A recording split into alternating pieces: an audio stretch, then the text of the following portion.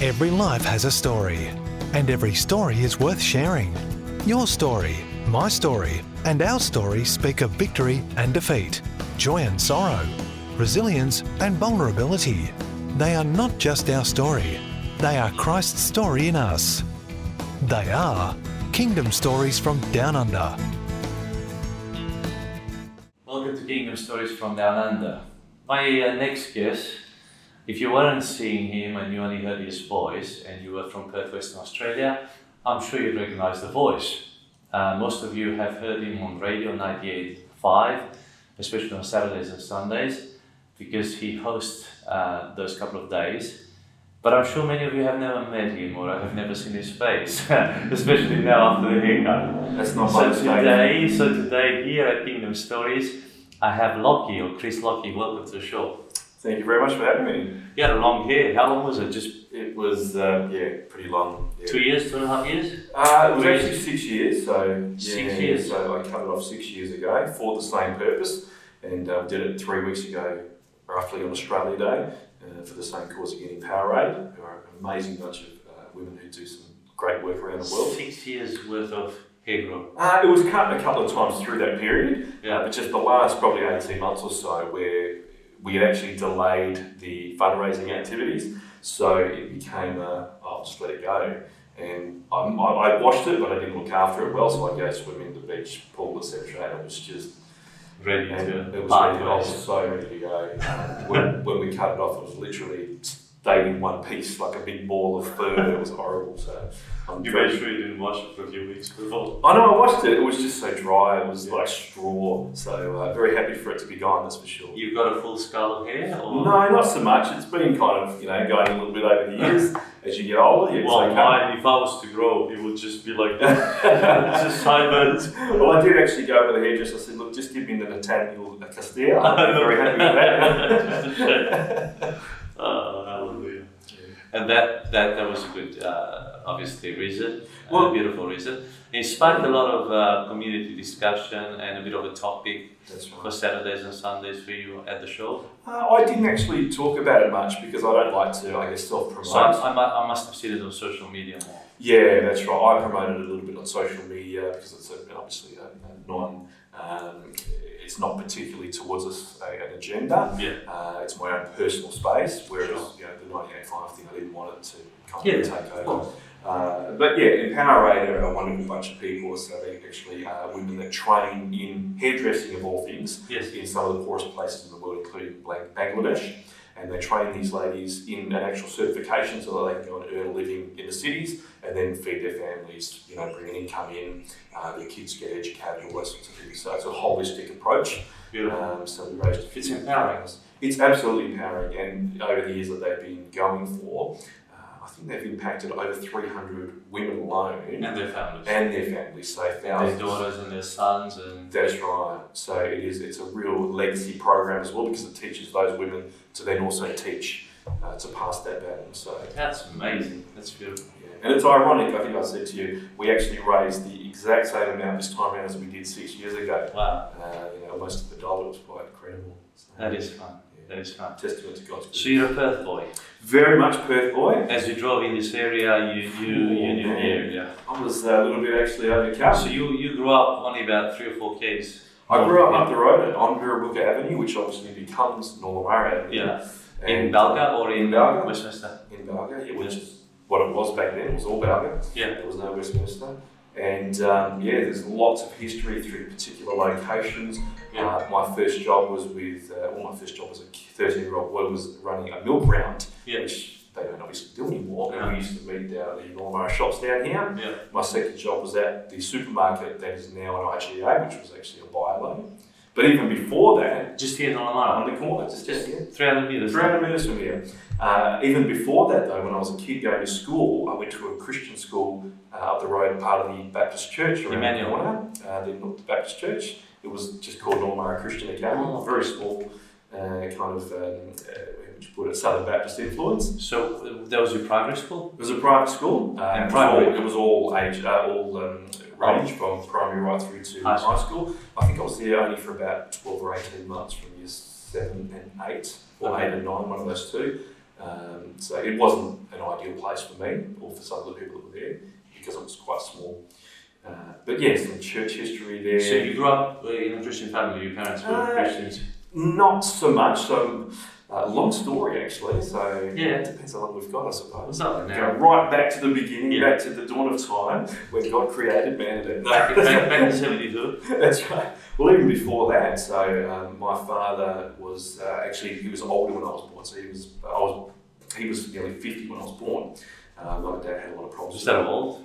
Well, to have a child, it is. I think I want to have a child at 50 years old. So. Yeah, I just had a child 7 months ago. Did you? You've been on 50 years. No, I'll be 50 this year. I'll give myself another whole year. No, that's fine. I'm ready to have another one. Are you? Good on you. Okay. I won't tell that to my wife. Yeah, that's right. She'll hold you to it. So, my dad, as I was born in 1923. Yeah. So as a result, he was there through the wars, etc. He was enlisted.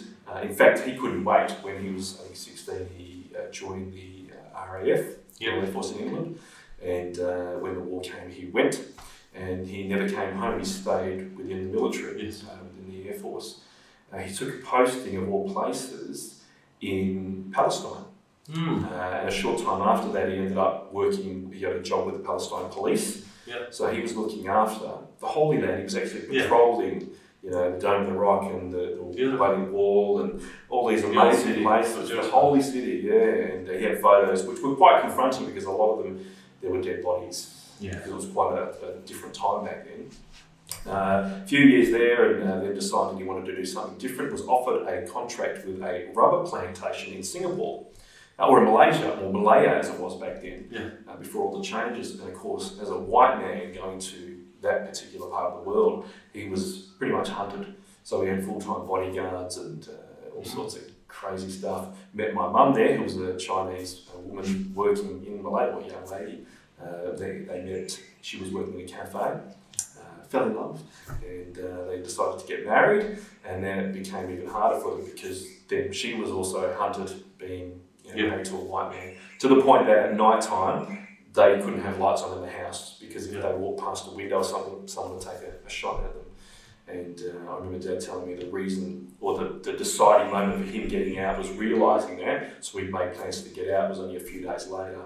He was driving across a ridge with his driver and 2 bodyguards in his Jeep. And all of a sudden, bang, bang, bang, Jeep went down the embankment and rolled. He fell out and kind of crawled under some bushes or something. Just lots of noise and gunfire. He came out of it, it felt like about an hour or so. He actually managed to crawl out because he just hid there for that time. Came out to find his bodyguards and his driver both shot dead. And he just had a bullet hole in the arm and managed to get away. So God obviously had a plan for him even back then. So they came out to Australia. Dad worked for the Stirling Council, of all places, for most of his life here. Nice. So very local as well. And unfortunately they both passed away. Mum had motor neurons a few years back, so that was pretty hard to deal with. And Dad he would have been 86 when he passed away, so a few years back now. Nice. Considering he would be 100 next year. So let's put it in perspective. But Dad, Mum and my sister actually, and myself, we went to the church, the Barker Church of Christ, when I was about probably 6 or 7. I remember some vague memories of that. I remember it being a very old building with old pews and an old man up the front who was dressed finely, and there would have been 20 people in the congregation. We got sent out to Sunday school, and I didn't like it at all. Probably due to my separation anxiety. Didn't want to be away from my mum. That was part of it. But to the point that even one time I ran away. I literally ran away from the Sunday school, and they came up the street and chased me down. So that was my first experience at church. It wasn't a good one. Running away from it. Exactly, running away from it. And then when I was about... It must have been 5 or 6. Yeah, 5, 6, maybe 7, I think. Do you remember, or just what they taught? Oh, I remember it. I actually remember parts of it. Yeah, I remember running up Balga Avenue and Mum coming up. So where was this church corner, Balga and Princess? Correct. Yeah, with the old Shiloh. The old Shiloh Faith Centre. Yeah, just next to that. We bought that church. Yeah. So no, it was opposite where some of the housing estate is now. Okay. So because they were both there at the same time. Oh, right. Yeah, because that's the Romanian church, isn't it? Yeah, that's right. Yeah, of course. So that was my first experience. And then when I was about 11, my mum and sister started going to the Northern Baptist Church, which there was quite a solid. So your mum was in the faith. I think she was searching more than anything. I don't know. Dad, not so much. Dad, not so much. No, he was a military man. Had a bit of baggage that he carried with him. And at Stirling, what was he doing? He was a kind of a health surveyor, basically a surveyor. So he would actually go out and do checks with the beach patrol and the garbage people and all that, just make sure everything was in order. I remember going to work with him a few times in the car and running around the yard there and seeing all the rubbish trucks. It was all owned by the council, that one yard for everything. Now it's all subcontracted out, of course. So back then it was just everything was that one. And I used to on a Saturday morning, go up at 4 o'clock in the morning and go with him and do the beach patrol and go and see the guys at the beach. It was such a crazy gig, honestly. The best job in the world. It was done by 1, 2 o'clock in the afternoon and come home and just probably not healthy for him in the drinking issues that he had at the time. But a lot of, as I say, going back, he had a lot of baggage from his days in the armed forces and trauma, big time. And just never got over it. But God had a plan all along, of course. So I'm 11 years old. My mum and sister go to this Baptist church. I get dragged along, meet a couple of guys that become friends. Mm-hmm. I'm only there for maybe 12 or 18 months, maybe 2 years. Was then, offered to go to the school there as well. It was a very close community. And I'm not speaking anything against them. Every church has its place, and every church has its issues. And it wasn't healthy for a number of reasons for me. It was a good experience though. And what it really set up for me was that Proverbs 22:6, train up a child in the way he will go, and when he's old he will not depart from it. Because I was indoctrinated with scripture and with messages and stories of God and real biblical truths, all from the King James, of course, the AD 1611. So a lot of the these and thous are still stuck in my brain when I preach on a Sunday morning. And thou shalt, hang on, I'm reading from the NRSV or the NIV. Message. That's crazy. Yeah, the message, exactly. That's like a whole different language. It's great. But so I kind of gave my life to the Lord probably out of fear at that time because, the option was if you don't, you go to hell. It was just hellfire and brimstone. So that was the fear factor. Don't know that I had a true faith at that point. But I knew that there was a God. I had a full understanding and a reverence for God. That was the one thing that I know for a fact back then. But I left the church when I was about 13, 14. We got into my circle of friends. Spent a lot of time at the ice rink up in Mirrabooka. It was there, the original one. Played hockey, played for the state and other things. And it was a great time in my life. I'll keep playing hockey. But hey, that was a good ice skating rink. Yeah, it was fantastic. Awesome. And pastime, and you could get annual membership there. I literally, because I lived only a kilometre up the road, I was there 5 times a week. That was my thing. That's phenomenal. It's a good sport. I literally worked part-time just to earn enough to get into the rink to buy my gear, etc. That was my thing. I loved it. Oh, so as well. Even when we moved here, I used to go here. Yeah, okay. I mean, just to run around, basically. That's it. It's crazy just going around in circles for 2 hours, but it's so satisfying. It's like nothing else. So if you haven't tried hockey, go and try it. But there's one in Malaga now. That's right. There's Mirrabooka, Malaga. There's still one here, isn't there? Yeah, there's a new one at the back there. It's actually owned by people that I used to play hockey with, the original. And there's now the new Coburn as well. Okay, so there's 3 of them. Yeah. So I'm playing hockey, enjoying life, working down the road, into my cars, doing. What were you doing? What were you working? I was just in the supermarket, so I was only still going to school at that point. And then even when I finished school, I ended up working full time in the grocery store. Moved into another one, sort of further north of the river, just because it was a full time gig, and continued to play hockey and did all that kind of stuff. Got into DJing, and it's actually a sad moment right now. So I met a guy at the ice rink who was DJing there. Yes. And he, a few years older than myself. That was the proper job there. Oh yeah. You had to be good to be a DJ at the ice rink. Right. So he and I just clicked. We were good mates, and we started kind of just hanging around a bit, and I got really intrigued. I was always intrigued by radio from probably 8 years old. That's a whole other story. I did some work experience back in the day at a couple of radio stations, and that was always part of my DNA as well. Nice. And in fact, it was going back again, 1980, when FM radio came to Perth. Yep. And I was an 8-year-old kid just fascinated by it. I used to listen. You understood what it was? Oh, 100%. I used to listen with headphones or earphones and a speaker under my pillow late at night. My parents would think I was asleep and I was sitting and listening to the radio. And there was this one voice that I remember so vividly that was almost like a lullaby when I went to sleep at night. And that's one of the things I really remember now, and that's kind of one of the things that motivates me in radio as well, is to be that voice that people need to hear, no matter where they are in life, whether they're an 8-year-old sitting with a speaker under their pillow, or whether they're going through some tough stuff, marital issues or life issues, or just trying to find God.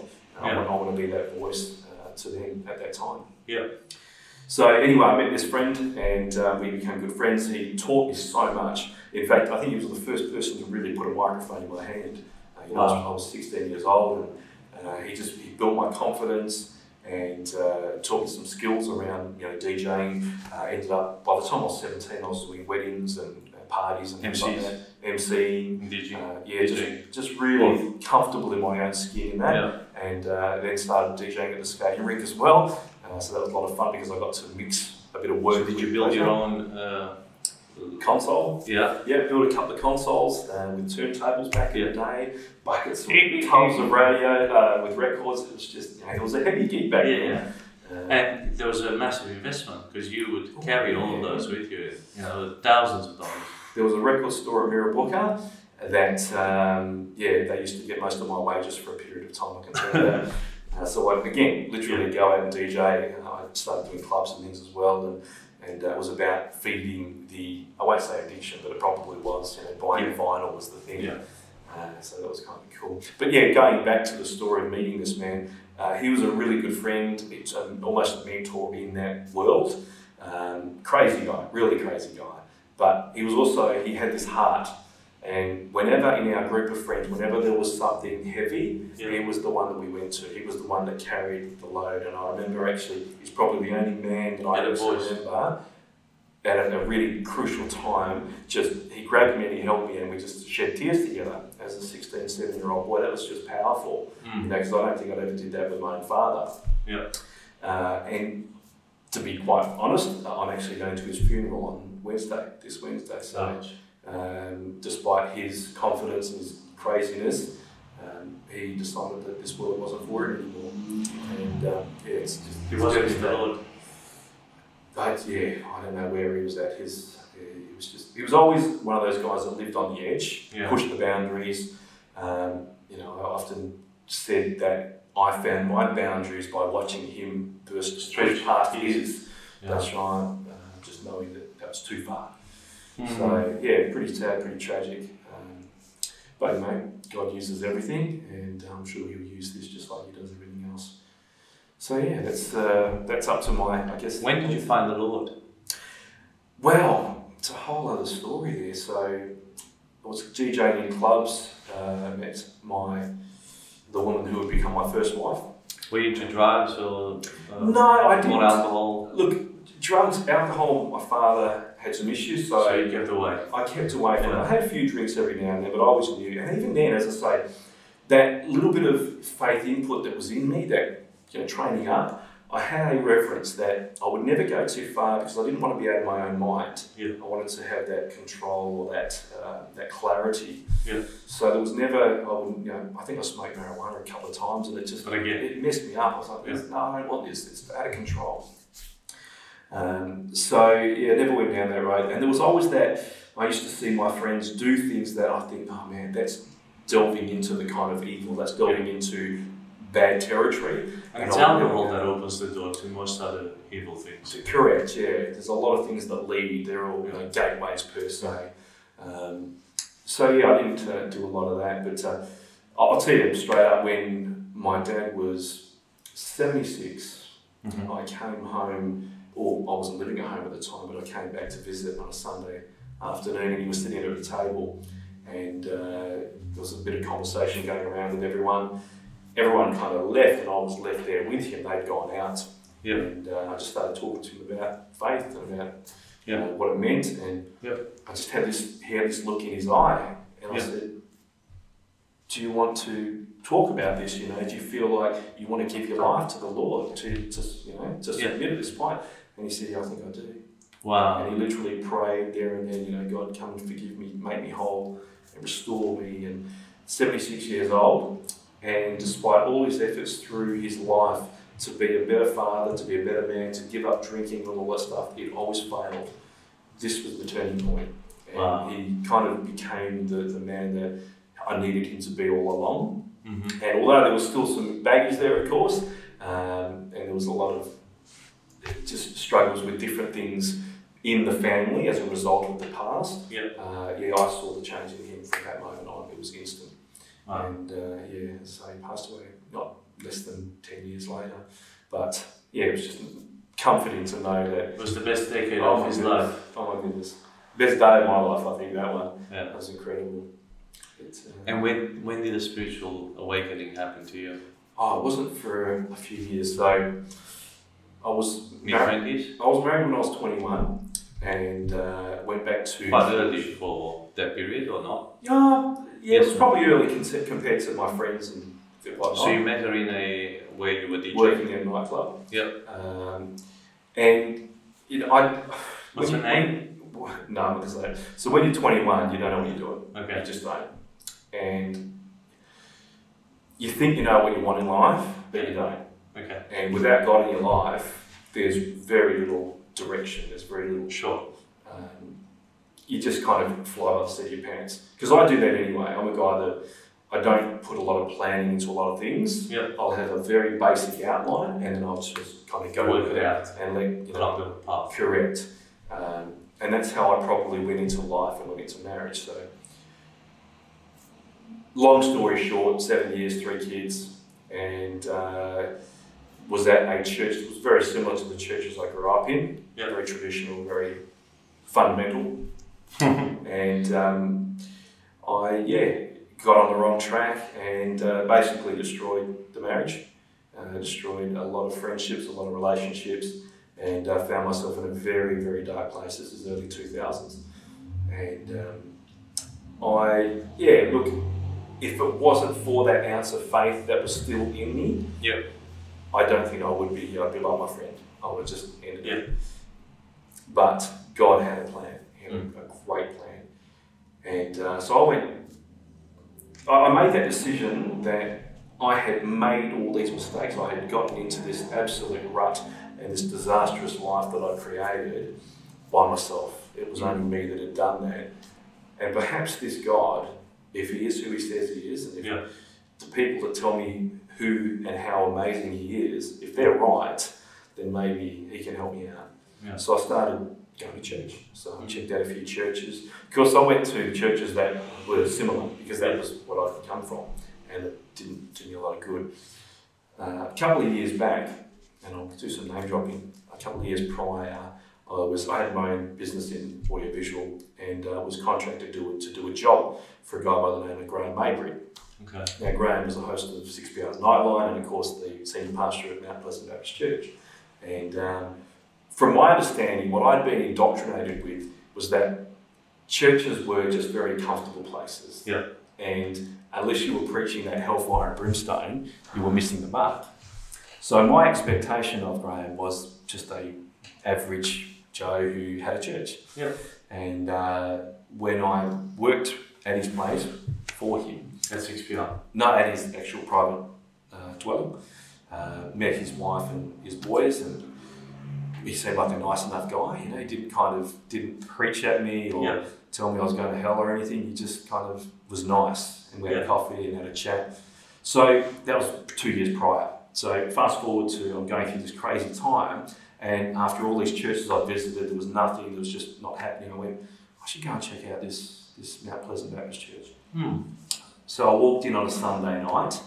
It was actually at what was Winthrop Auditorium, Kennedy now, Kennedy Baptist College. Beautiful auditorium there. Walked in on a Sunday night, And it was everything that I had been taught was wrong in church. There was flashing lights and a smoke machine and a band that was playing louder than they should have been, and there was kids jumping up and down wearing board shorts and back to front caps and tank tops, and it's like it's a beach party, you know. But there was something very solid, something real that was keeping me there. And actually Graham spoke that night, and he spoke a very articulate message, which of course, being who I was, I went back and questioned every piece of theology that he'd even brought to the table that night. And he said, hang on, just gave it to me really straight. He was very open and honest and very loving in his response. And so I thought, I'll go back again next week. I got there pretty early because I was fascinated by the music, because I'm a muso, and I was a stifled muso in the churches that I'd come from. There was not an ability for, especially a drummer, to actually... You're a drummer? Oh yeah, okay. A drummer king is not a drummer. But just fascinated with the music. And so I got there probably half an hour, and maybe even an hour early that second night on a Sunday, and I was listening to the rehearsal, I was listening to the words and watching the musos, and some of these guys were professional musos, what were trained and graduates, and I was blown away. But there was something more than that, and it was the Spirit that was moving through the songs, the words, and I started to feel this presence that I'd never understood, I'd never experienced before. And I just sat there in this kind of awe and said, right, God, if you're actually here with me right now, then I need your help, because I'm a mess. I need help. And I just felt overall started crying. I was a mess. A gentleman walked in who, I'm going to say it out loud, he looked like Colonel Sanders. So he had the white beard, the white hair and everything, lovely gentleman. And he sat down next to me and said, how you going? He introduced himself, I introduced myself. He said, can I pray with you? Yeah, sure. So we sat down and prayed for a while, and all of a sudden both of us were just overcome, enveloped in the Spirit. And this went on pretty much every week for about 6 weeks. I'd go and we'd pray and we'd cry, and God was just doing this restoration work. And along the journey, I met some amazing people. I did some courses in healing and all the issues that I'd had. I won't say they were resolved, but God was working at that time. And the ironic part was that immediately, as I started to realise I was healing, He placed people in my life who were dealing with the same issues that I'd gone through. Big time. And they were just God moments where a guy would rock up from Tasmania. He was visiting a friend and he decided to pop into the church, and I met him. I'd been there 3 months myself, and he came and introduced himself to me. I'll never forget this one. He said, are you the guy they call Lockie? I said, yeah. He says, God gave me a name. Well, I said, what do you mean? He says, well, I'm from Tasmania. I had to come here to visit my grandma, but God gave me your name to come and talk to.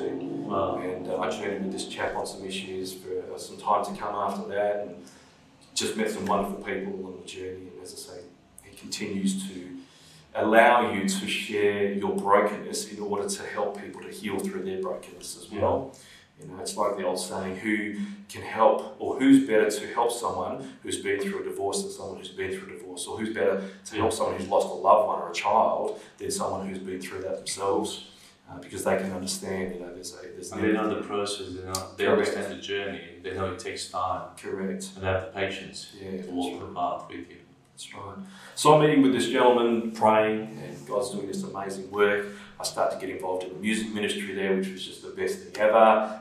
Some wonderful leaders there, people that just really spoke into my life.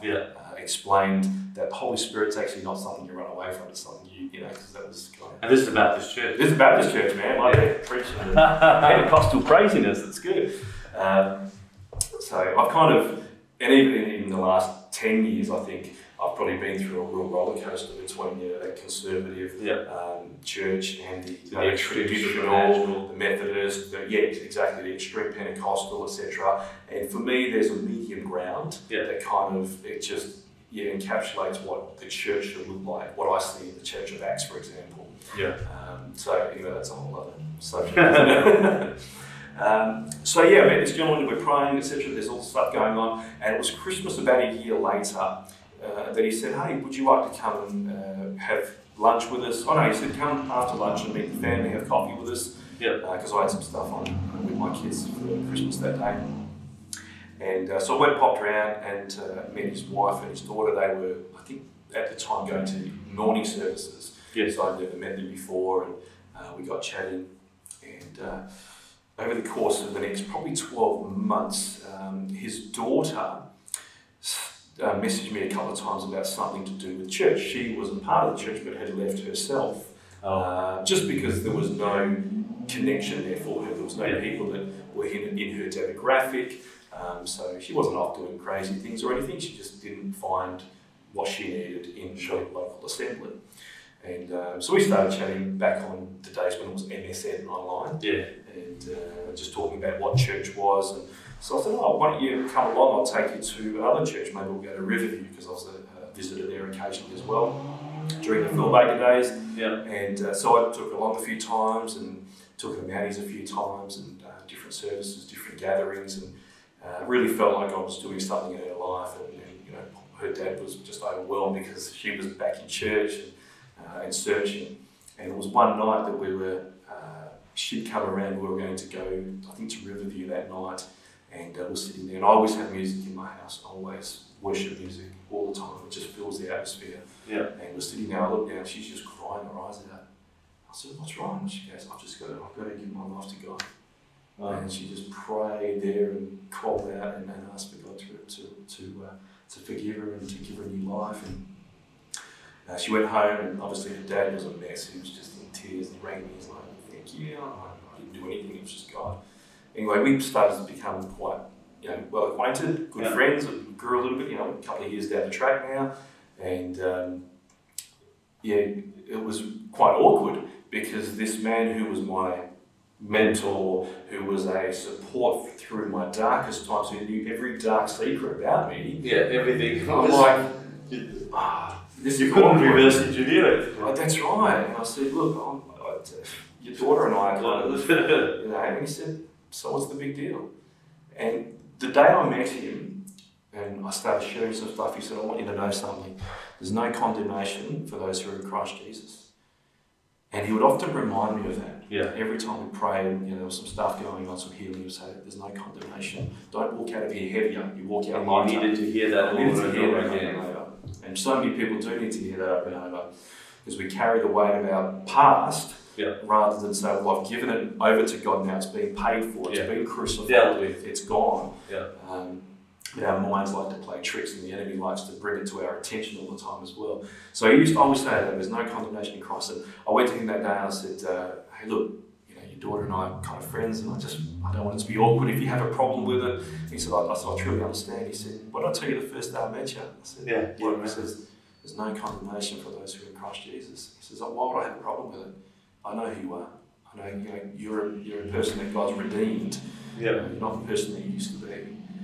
And here we are now, 15 plus years later, been married for 10 years, got a daughter, and we've planning a church and doing all sorts of stuff, and God's just been amazing in every avenue.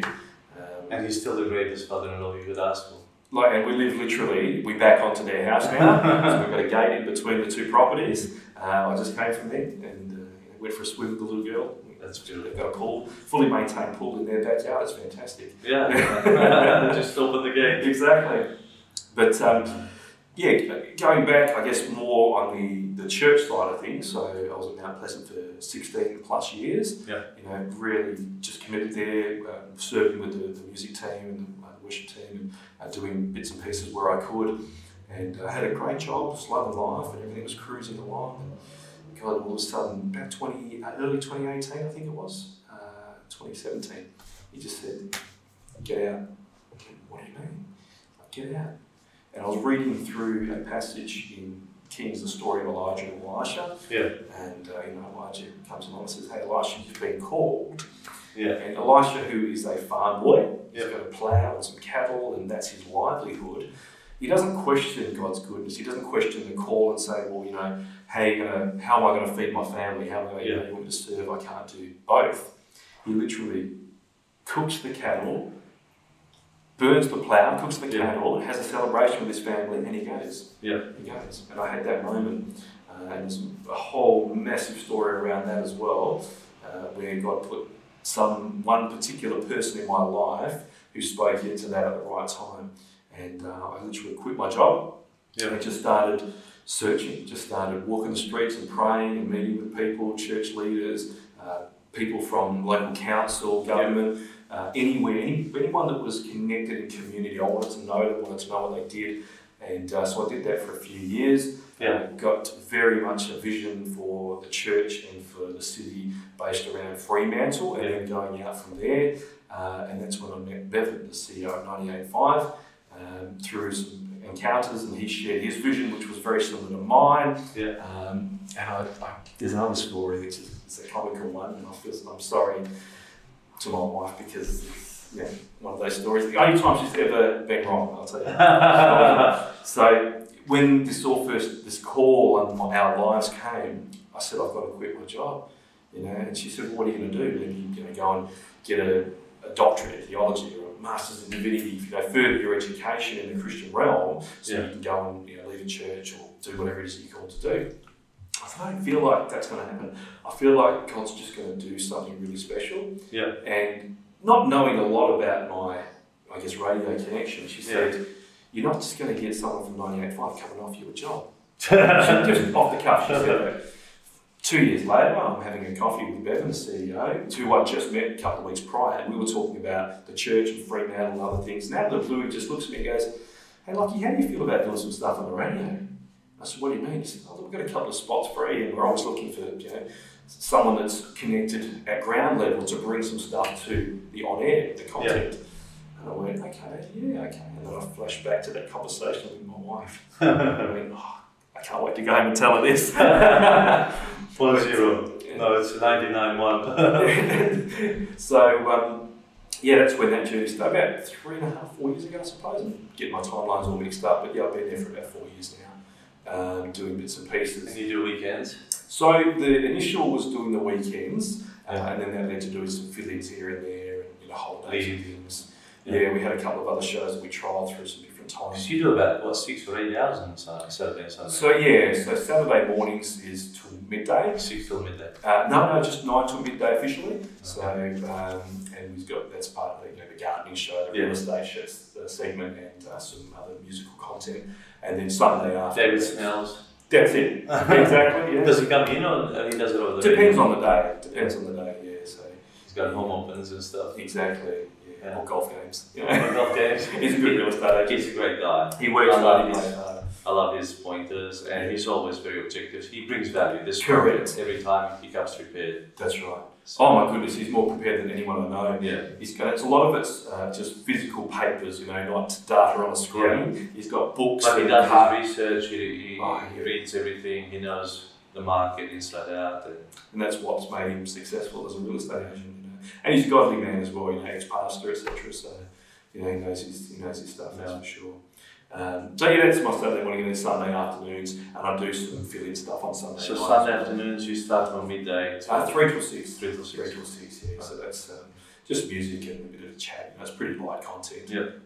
But again, it's just a lot of the time about having a voice on air that brings something, and it might be a verse of scripture or a positive message or a story even. That's what I said at the beginning of the show. People will probably recognise your voice. They've probably never seen you. Well, I have a face for radio. I don't like cameras. I don't like being in front of people. So if you're listening to this on the podcast, you got to go to the YouTube. No, don't. It's all good. We'll have to get a photo of my long hair to put as a teaser. You're wearing that shirt with Yahweh. Oh, the hat, the hat on the shirt, right? Again, radio face. Just on Sunday, I reflected at church about the 4 consonants, YHWH. Do you know much about it? A fair bit, You've heard about the breath of God? Yes. I think it's just amazing. Just for our listeners, do you want to explain that? Well, basically, there's, without going into too much science, the consonants actually represent the breathing in and breathing out process. So every breath that we take and that we give is literally calling the name of God, speaking the name of God. So it's like, Yahweh. And if you go back, that's it. If you go back to the original context, the name was so sacred it couldn't be verbally spoken. It couldn't be uttered. That's why it's created out of consonants. Exactly, no vowels, so it couldn't be spoken. So even if it was spoken back in the day, it was said like it was whispered. Because we put the vowels, the A and the E, to make it Yahweh. That's right. But in effect, it's like That's it. Beautiful, isn't it? Which is amazing because everybody says it. Believers, non-believers, you know, the most extremes and the most atheists. Well, they're all this is the free. thing. I started wearing this hat about 5 years ago. Yeah. And where did you get it from? I had initially there's a company called oh my goodness, I forgot what they're called now. Art of Homage, I think it is. Yeah, AOH, Art of Homage. Okay. So they do a lot of Yahweh worship, all those sorts of things. And I saw it online. I thought I'll get one of those. So I ordered it when it came, and I started wearing it when I was walking the streets and praying. And met up with a pastor friend a few times, and he said to me one time, he says, "You know that verse in Revelation that talks about having the name of God on the forehead?" Yeah. He said, "Every time I see you, I think of that verse, and I think that's Rather than sign of the beast, you have the Yahweh. Yeah, he says, I think that's you. You need to, that's your thing, is to have that name on your forehead." And from that day, I've never been without a hat. I've got a collection of them now. Wherever I go, I make sure I've got one. All right, I'll join the club. Well, A, it covers my head, Yes. and B, it actually invokes conversations in the streets. People will What stop university is that? People will stop me and actually say, the Lord God. Yeah. And people who don't go to church, who just have an understanding from past history, stories or education, whatever it may be, it's incredible. It's funny because we're one called Australian Christians. You know, yes, political party. ACL. Yeah, it's not the. Oh, no, ACL, they're called Australian. There's actually a hat, a yellow hat with Australian Christians, and it's so confronting when I walk into a place. I go, "Oh, what's with this guy?" Yeah. What's He's patriotic and he's a Christian. Yeah. It freaks people out. Oh, definitely. Yeah. But this is not as. It's amazing how many people in churches will say, "What's your hat mean?" Yeah. And you explain it to them and say, "Oh yeah, Yahweh, I've heard of that." Yeah, but they obviously know it with the vowels as well in the modern context. But yeah, it's the people that on the streets who just stop you and have a chat. You know, I'm always about trying to find something that'll spark a conversation. Yeah. You know, so I try and hook. Yeah, that's it. Just something different. So, like the trailer we just bought from 98.5. Exactly, the coffee trailer's so good. I'm so pleased it's gone to you guys. Yeah, so just to bring our viewers into this, today we just bought a coffee trailer from 98.5. They used it for Free Coffee Friday, and we're going to set it up here in front of our church, and we're going to, create a bit of a buzz in the area with coffee here in the mornings. Exactly. So out of, 20, 30 people who jumped at the opportunity, we were the first in line. We had so many calls. So Bevan put a message out to a lot of churches, community groups on Friday, and then he wasn't actually available on Friday afternoon. So Connor, the sales guy, and myself, so I'm on the relationship side, we picked up all the emails and phone calls. On Friday afternoon, I'm not joking, 6 hours I was either ringing or texting or emailing people backwards and forwards. And I hadn't even picked up the trailer yet. It was at storage at our friend's house. So, and many people like yourself said, well, I'm going to talk to my congregation, I'll come back to you on Sunday. Yeah. Now, on Sunday alone, I think I had about 12 phone calls, but you were the first. Yeah, well, at 11 when the church finished, the Lord said to me, make the call now, because at 12 the other churches will finish. That's right.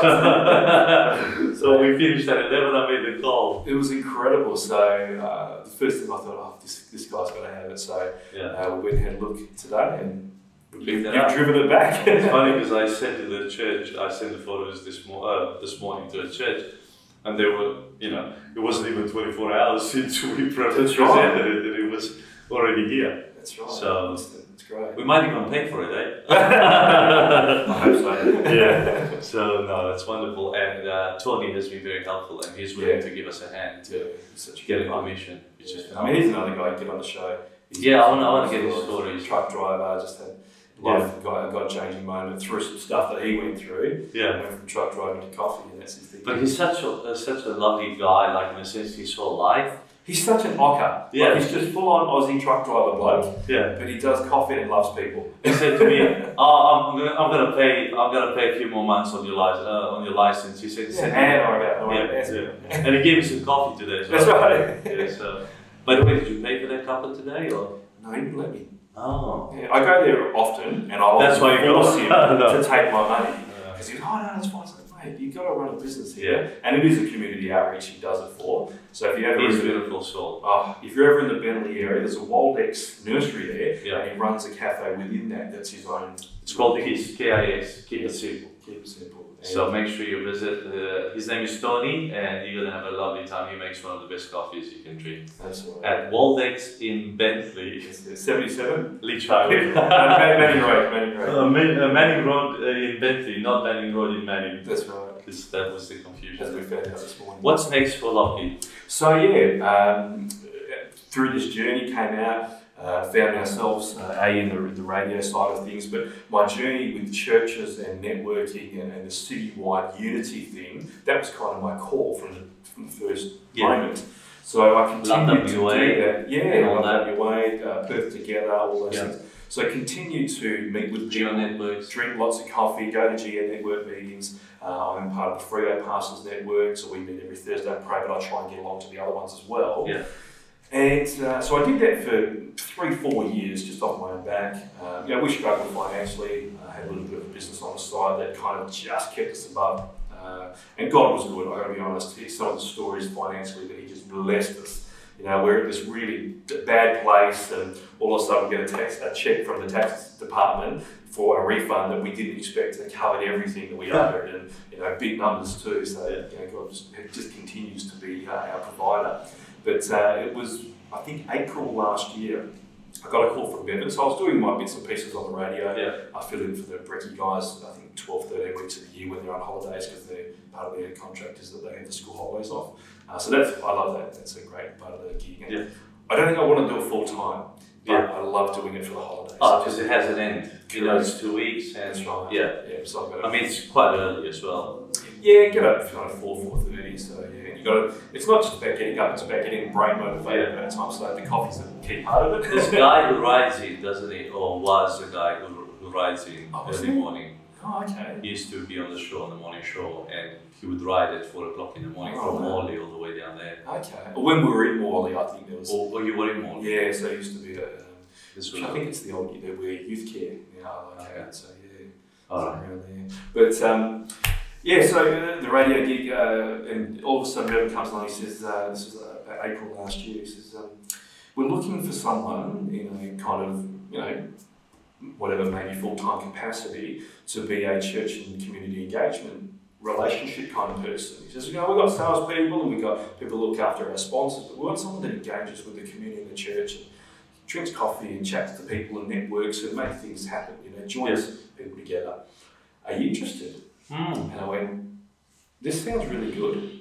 What do you mean? What's the catch? What's the KPI? What do I have to bring in?" And he said, "Really, there's not a lot." He says, "Look, you've obviously got to make sure you bring in some value. Yeah. But it's a kingdom thing. The board has discussed it, and they want something that's a real kingdom focus."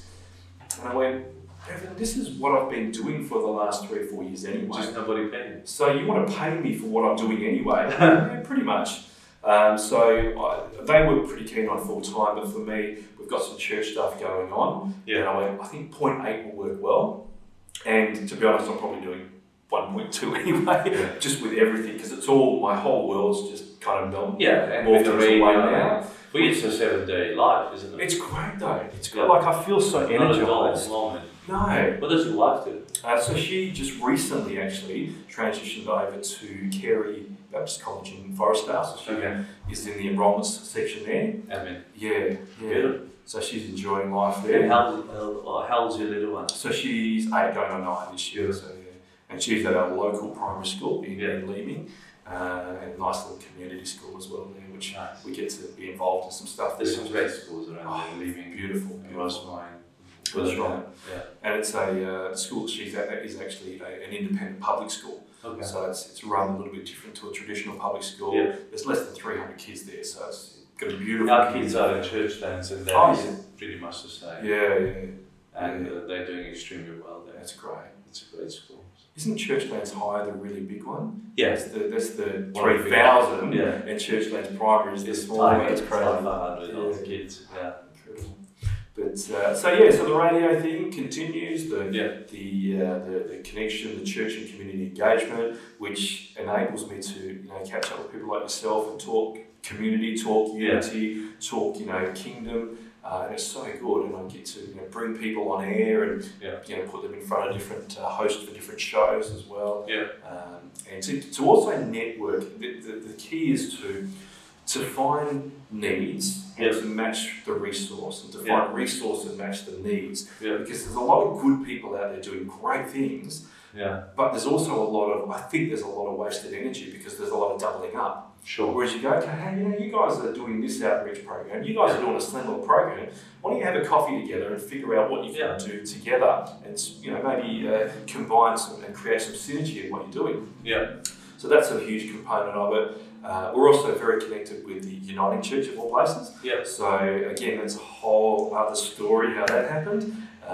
Pentecostal Baptist, and I've ended up in a traditional Uniting Church, and you are accepted. People love you. Yes. All people love you. Well, I don't know about love me, but they accept me for. They don't have to like you; they have to love you. That's true, actually. They can like you on Facebook, but they have to love you in real life. That's such a Christianese answer. Have you heard Christianese before? So Phil Baker at Riverview, he wrote a book called Crazy Things Christians Say, or something like that. Anyway, it's a lingo. Something. And you've got that language where you're saying, "I love you in the Lord." Which really means I can't stand you, but if I say that, maybe God will still forgive me. I have no choice but That's right. I love him like a brother. It's like, okay. But that's good. You're right.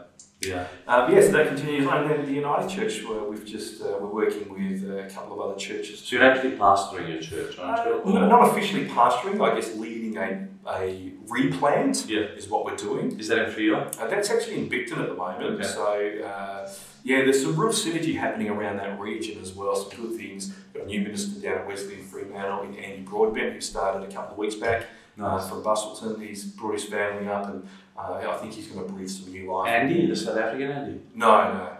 So Andy Broadbent, so he's a surfy guy. Surfy. Not South African, surfy as in surfing. Didn't they run the surfing ministry in the pub down there? They had some connections with Christian surfers. I know his boys are part of the Christian surfers there. I know Andy. Yeah, okay. Well, there you go.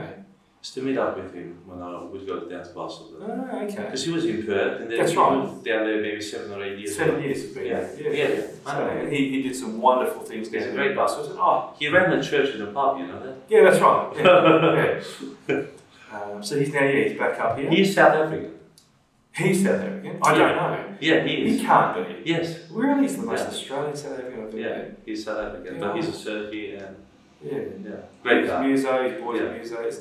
He was part of Southern Cross for a while, I think. Okay. Great guy. Really great guy. Okay, fantastic. Small world. Yeah, it is. So, so we're working together a little bit. We went to his induction last Sunday at Wesley, and so we've got this new evening, we've called it the Eve at Bicton on Sunday nights. So just at night? Correct, So the traditional service... When do you meet? Oh, there's a church? At the Bicton Uniting Church. Okay. Yes. No morning service? No, so they've still got the morning, that's a traditional service. But you have a combined sort of service? Well, what happened is the traditional morning service is, the Uniting Church liturgy, following the lectionary and all that stuff. It's great. And so I'm there once or twice a month preaching anyway, with a team that also fill in the other Sundays. John Mess from Life Chapel, he's working with us as well, or I'm working with, I suppose. And I guess the connection with, as I say, with Fremantle, with what Andy sees as well, there's going to be some crossover there. Because I think what's happened is we've got these traditional services in the morning and they're beautiful, but maybe they're not going to bring the younger, new generations in. So we've gone, well, let's not change that because we don't want to take away from the people that... But let's do something else as well. Correct. So we've got the Sunday night, and it's a really... What do you call it? It's called the Eve. The Eve. Yeah. Correct, because it's the beginning of something new. We're not giving anyone apples, so don't worry about that. That's not that Eve.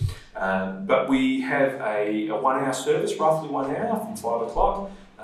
It's very organic and connected, so it's a community. It's not traditional. So there's, we bring the musos, 1 or 2, 3, 4 musos, depending on the day.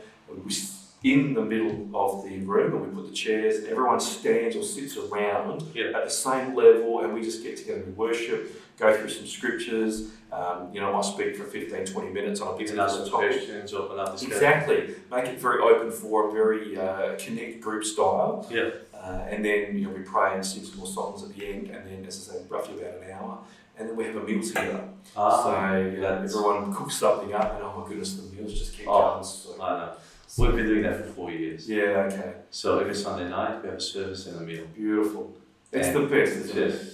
Families, kids love it, you know, you go from straight to bed, everything's done. That's it, exactly. Yeah. So because it's a school night, the kids are fed, they go home, they have this quick shower. What time do you start? We start at 5. 5, yeah. So by 7 o'clock it's all done, so 8:30, and they're home, fed, and just pyjamas in bed. Exactly. It's phenomenal. So yeah, so we've been running 3 weeks now. Yeah. And it was pretty funny actually. This Love WA that's happening, we had a meeting at the Mount Pleasant Baptist Church on Tuesday 3 weeks ago. Mounties. Yeah, Mounties. So that was the week leading up to our Sunday night launch at Bicton. On Saturday night, I got a notification to say that Mount Pleasant was an exposure site. Oh. So I had to be tested. Quarantined, etc. until my negative result. Yeah, so I went and had a test the next morning. So you only had a couple of days or 1 day? It was only 1 day, but it meant that I couldn't be there at Bicton, so I had to Zoom my server that night. First night. But the funny... What a hiccup. Oh, it was funny. Well, people like you more for that. It worked well though, so a couple of guys there... It worked better without you. Maybe. Yeah. Maybe I should do that, just sit on my couch and preach. But we had a good turnout, and as I said, all the technology worked really well. I literally hung up the Zoom call and our power went out. Oh, so the timing was good. Yeah. We probably could have got away with 4G, and the phone maybe would have done it, but it was good to have the proper setup. And then 2 minutes later, I got the message to say negative. I was like, but it was what a roller coaster. It was a roller coaster, I tell you. But, you know, God's just great, and He's doing amazing things through. So many hats: Uniting Church, community connection with 98.5, hosting, and many other, and tuning forwards. It's funny. We were talking about that this afternoon. Yeah. And I actually got home about 4 o'clock this afternoon. So I actually did a service on both my wife's car and my car. This afternoon? Yeah, 1.5 hours before I had a quick shower. Went for a swim next door. Yeah. Had a quick shower and came back here. So. Well, you're a man of many trades. It's funny. I'm not a master of any trade. But I'll give anything a crack. Yeah.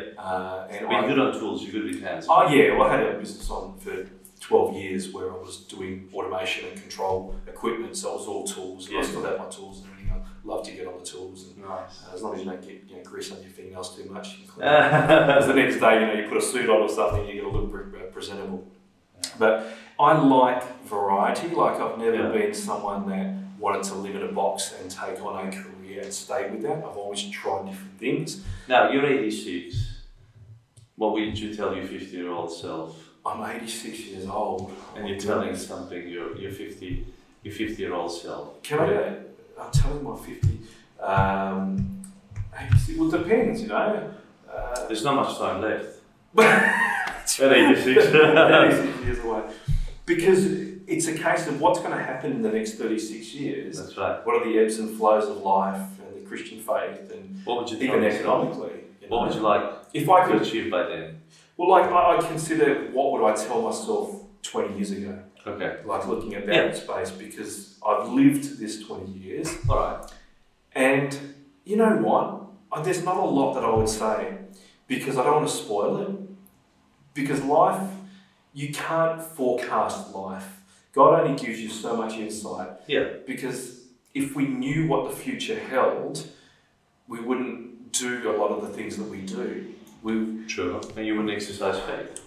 And that's it. Faith is not something that comes through knowing. Faith is in the unknowing. Yeah. Faith is trust in what you don't understand. The certainty in the uncertainty. Correct. So I don't, I might tell myself to buy some shares in Google or something like that, just for a bit of a laugh. But I don't think from a faith perspective. Not Facebook. Or sell before December last year. That's right. Before Meta. Before January this year was But yeah, I think from a faith perspective, yeah, just love well. Just go back and say, hey, you know what, whatever you do, just love well. Don't expect people to respond the way you expect, but just love them anyway. Because that's the key in life, is to love people no matter what. And I think I was saying to you today, I met with Steve Hall from Adult Team Challenge, a couple of weeks back. And he really threw something in the mix for me. Said, I had him here. Oh, okay. He said, you meet a lot of people through life, and you meet some of the most broken, vulnerable, damaged people, and the immediate thought is, oh my goodness, what are they going to get to? How are we going to work with this? That's my thought anyway when I see people like that. But then I go, well, I was pretty broken as well, and God saw past that. But he said to me, go the next level, and when you see those people, he said, you got to see them as a threat to the kingdom of darkness. He said, they're actually an amazing person for God when they come to the faith. The reason they are the way they are is because the enemy has stifled them, has actually put something in their life to hold them back, an addiction or a brokenness or a set of circumstances, in order to hold them back, because he knows what a threat they are. That's why. To the darkness. That's why he wants them on his side, so he holds them back. Because he knows as soon as they are entering into the kingdom of light, they have an immediate impact and a lifelong impact. And some of the greatest people I know serving in the kingdom are people who come from very dark backgrounds. You're right. So it was a real perspective shift for me. But that means going deep. It does, absolutely. That means going maybe 3-4 levels deep. Where most people only can see the surface. That's right. We're people of visual. We see something and we work on that. Whereas we've got to be people of the spirit, where we see deeper, we see through God's eyes. And the best way for me to do that is to look at my own life and to look at what God's allowed me to go through, and how He's continued to bless and supply and heal and train and develop and bring,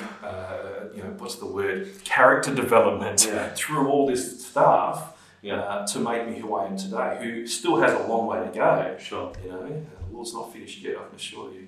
Beautiful. Because if this is the finished product, it's not quite right. Well, you know what I learned tonight from you, Lockie? I've heard that life is a process. That there's beauty in that process and in the character building. Definitely. And not just looking towards the finish line, but enjoying the journey as well. Absolutely. And along that path, loving well. And loving well means loving deep. That's right. And not just brotherly love, the shallow love, or the churchy love. You and the Lord. Show me. I'll tell you a joke on that. Okay. Somebody once said, they said, do you really love me? And the guy said, the pastor, he was a visiting pastor. He said, yes, I love you. He said, do you really, really love me? He said, yeah, I love you. He said, well, eat this lolly. And the guy says, look, I'm fasting today. But I would take it. So, loving like a brother can have a very weird connotation. That's right. But I think in church sometimes we forcefully accept one another, which is hypocrisy. Yeah, that's right. Like the Pharisees. And you know what's interesting? When I'm a hypocrite, everyone else sees it but me. That's right. It's so awkward. Yeah. It's like the white elephant in the room and nobody else. I mean, everybody sees it except the person himself. And that's awkward. Well, we live in a day where we are told that it's all about us. Everything's accessible. I say this all the time, how we carry this device in our pocket that we can order food and it comes immediately. I can order a couch and have it delivered the next day. I can buy a brand new car online and have it delivered. I don't have to leave it. So everything is at my convenience, at my touch. So I think I'm the king. I'm the king of my life. And one of the greatest downfalls that is probably known in history was that we took God out of the schools. That's my biggest concern. That's why I'm a big supporter of chaplains. I think it's amazing. School chaplains, youth care, phenomenal people. Because what it does is it removes the foundation that says you are a created being, you are loved, but you're also accountable. Instead, we've told kids from a young age that you're actually just some amoeba that happened by chance in this Big Bang situation. You actually have no accountability. There's no purpose for life. So just go out and do whatever makes you feel good and satisfies your urges, basically. So that's what they do. Whereas if you reverse that, flip it on its head and say, actually, you are loved. There's a God who created you with a purpose and a plan. And when you step out of that, it's hard because you're not actually fulfilling your plan. But more than that, you're missing out on the blessing of being loved by the creator of all things, the creator of the universe. If you can get that back into people's minds, it changes everything, because I think there's a lot of broken people out there who simply don't know that they're loved. They don't have families. They can't love deep either. Exactly. They don't have families, real families. Some don't have parents. Some don't have brothers, sisters, uncles, aunties, whatever. But they don't know what real love is. And even those who do have those potentially don't know what real love is. Forgiving, infinite. I spoke on Amazing Love yesterday, and it's still in my head, in my heart. This idea that God says the two fundamental laws are to love God with everything you've got and to love your neighbour as yourself. And he says on these two commands, everything rests. Everything. They're the hinges of everything. We get those two right, the world is a different place. You know? So that's my And that is not negotiable. Not at all. Not at all. Thank you, Lockie. My pleasure. Thank you so much for having me. Hope you love this. I love this conversation. We will call it Love Well. Love well. Because I think it's important to love well. Love like Jesus. First you need to experience that love, and then you can manifest that love to others. So embrace the season, whatever season you're going through, and learn to love. Because the big question at the end of life, when you will meet the Lord, will be this: while you were alive, did you learn how to love? And everything is something there. I just pray that you learn how to love, and love really well. If you love this content, do share it with other people. Give us 5 stars on Apple Podcasts so we can just be ranked up a little bit higher with your help. So we're on Amazon, we're on just about any podcast platform you can really search for, Spotify, etc., and also YouTube. Hope to see you next time at Kingdom Stories from Down Under. My name is Nathaniel Costa. Thank you for joining us on Kingdom Stories from Down Under.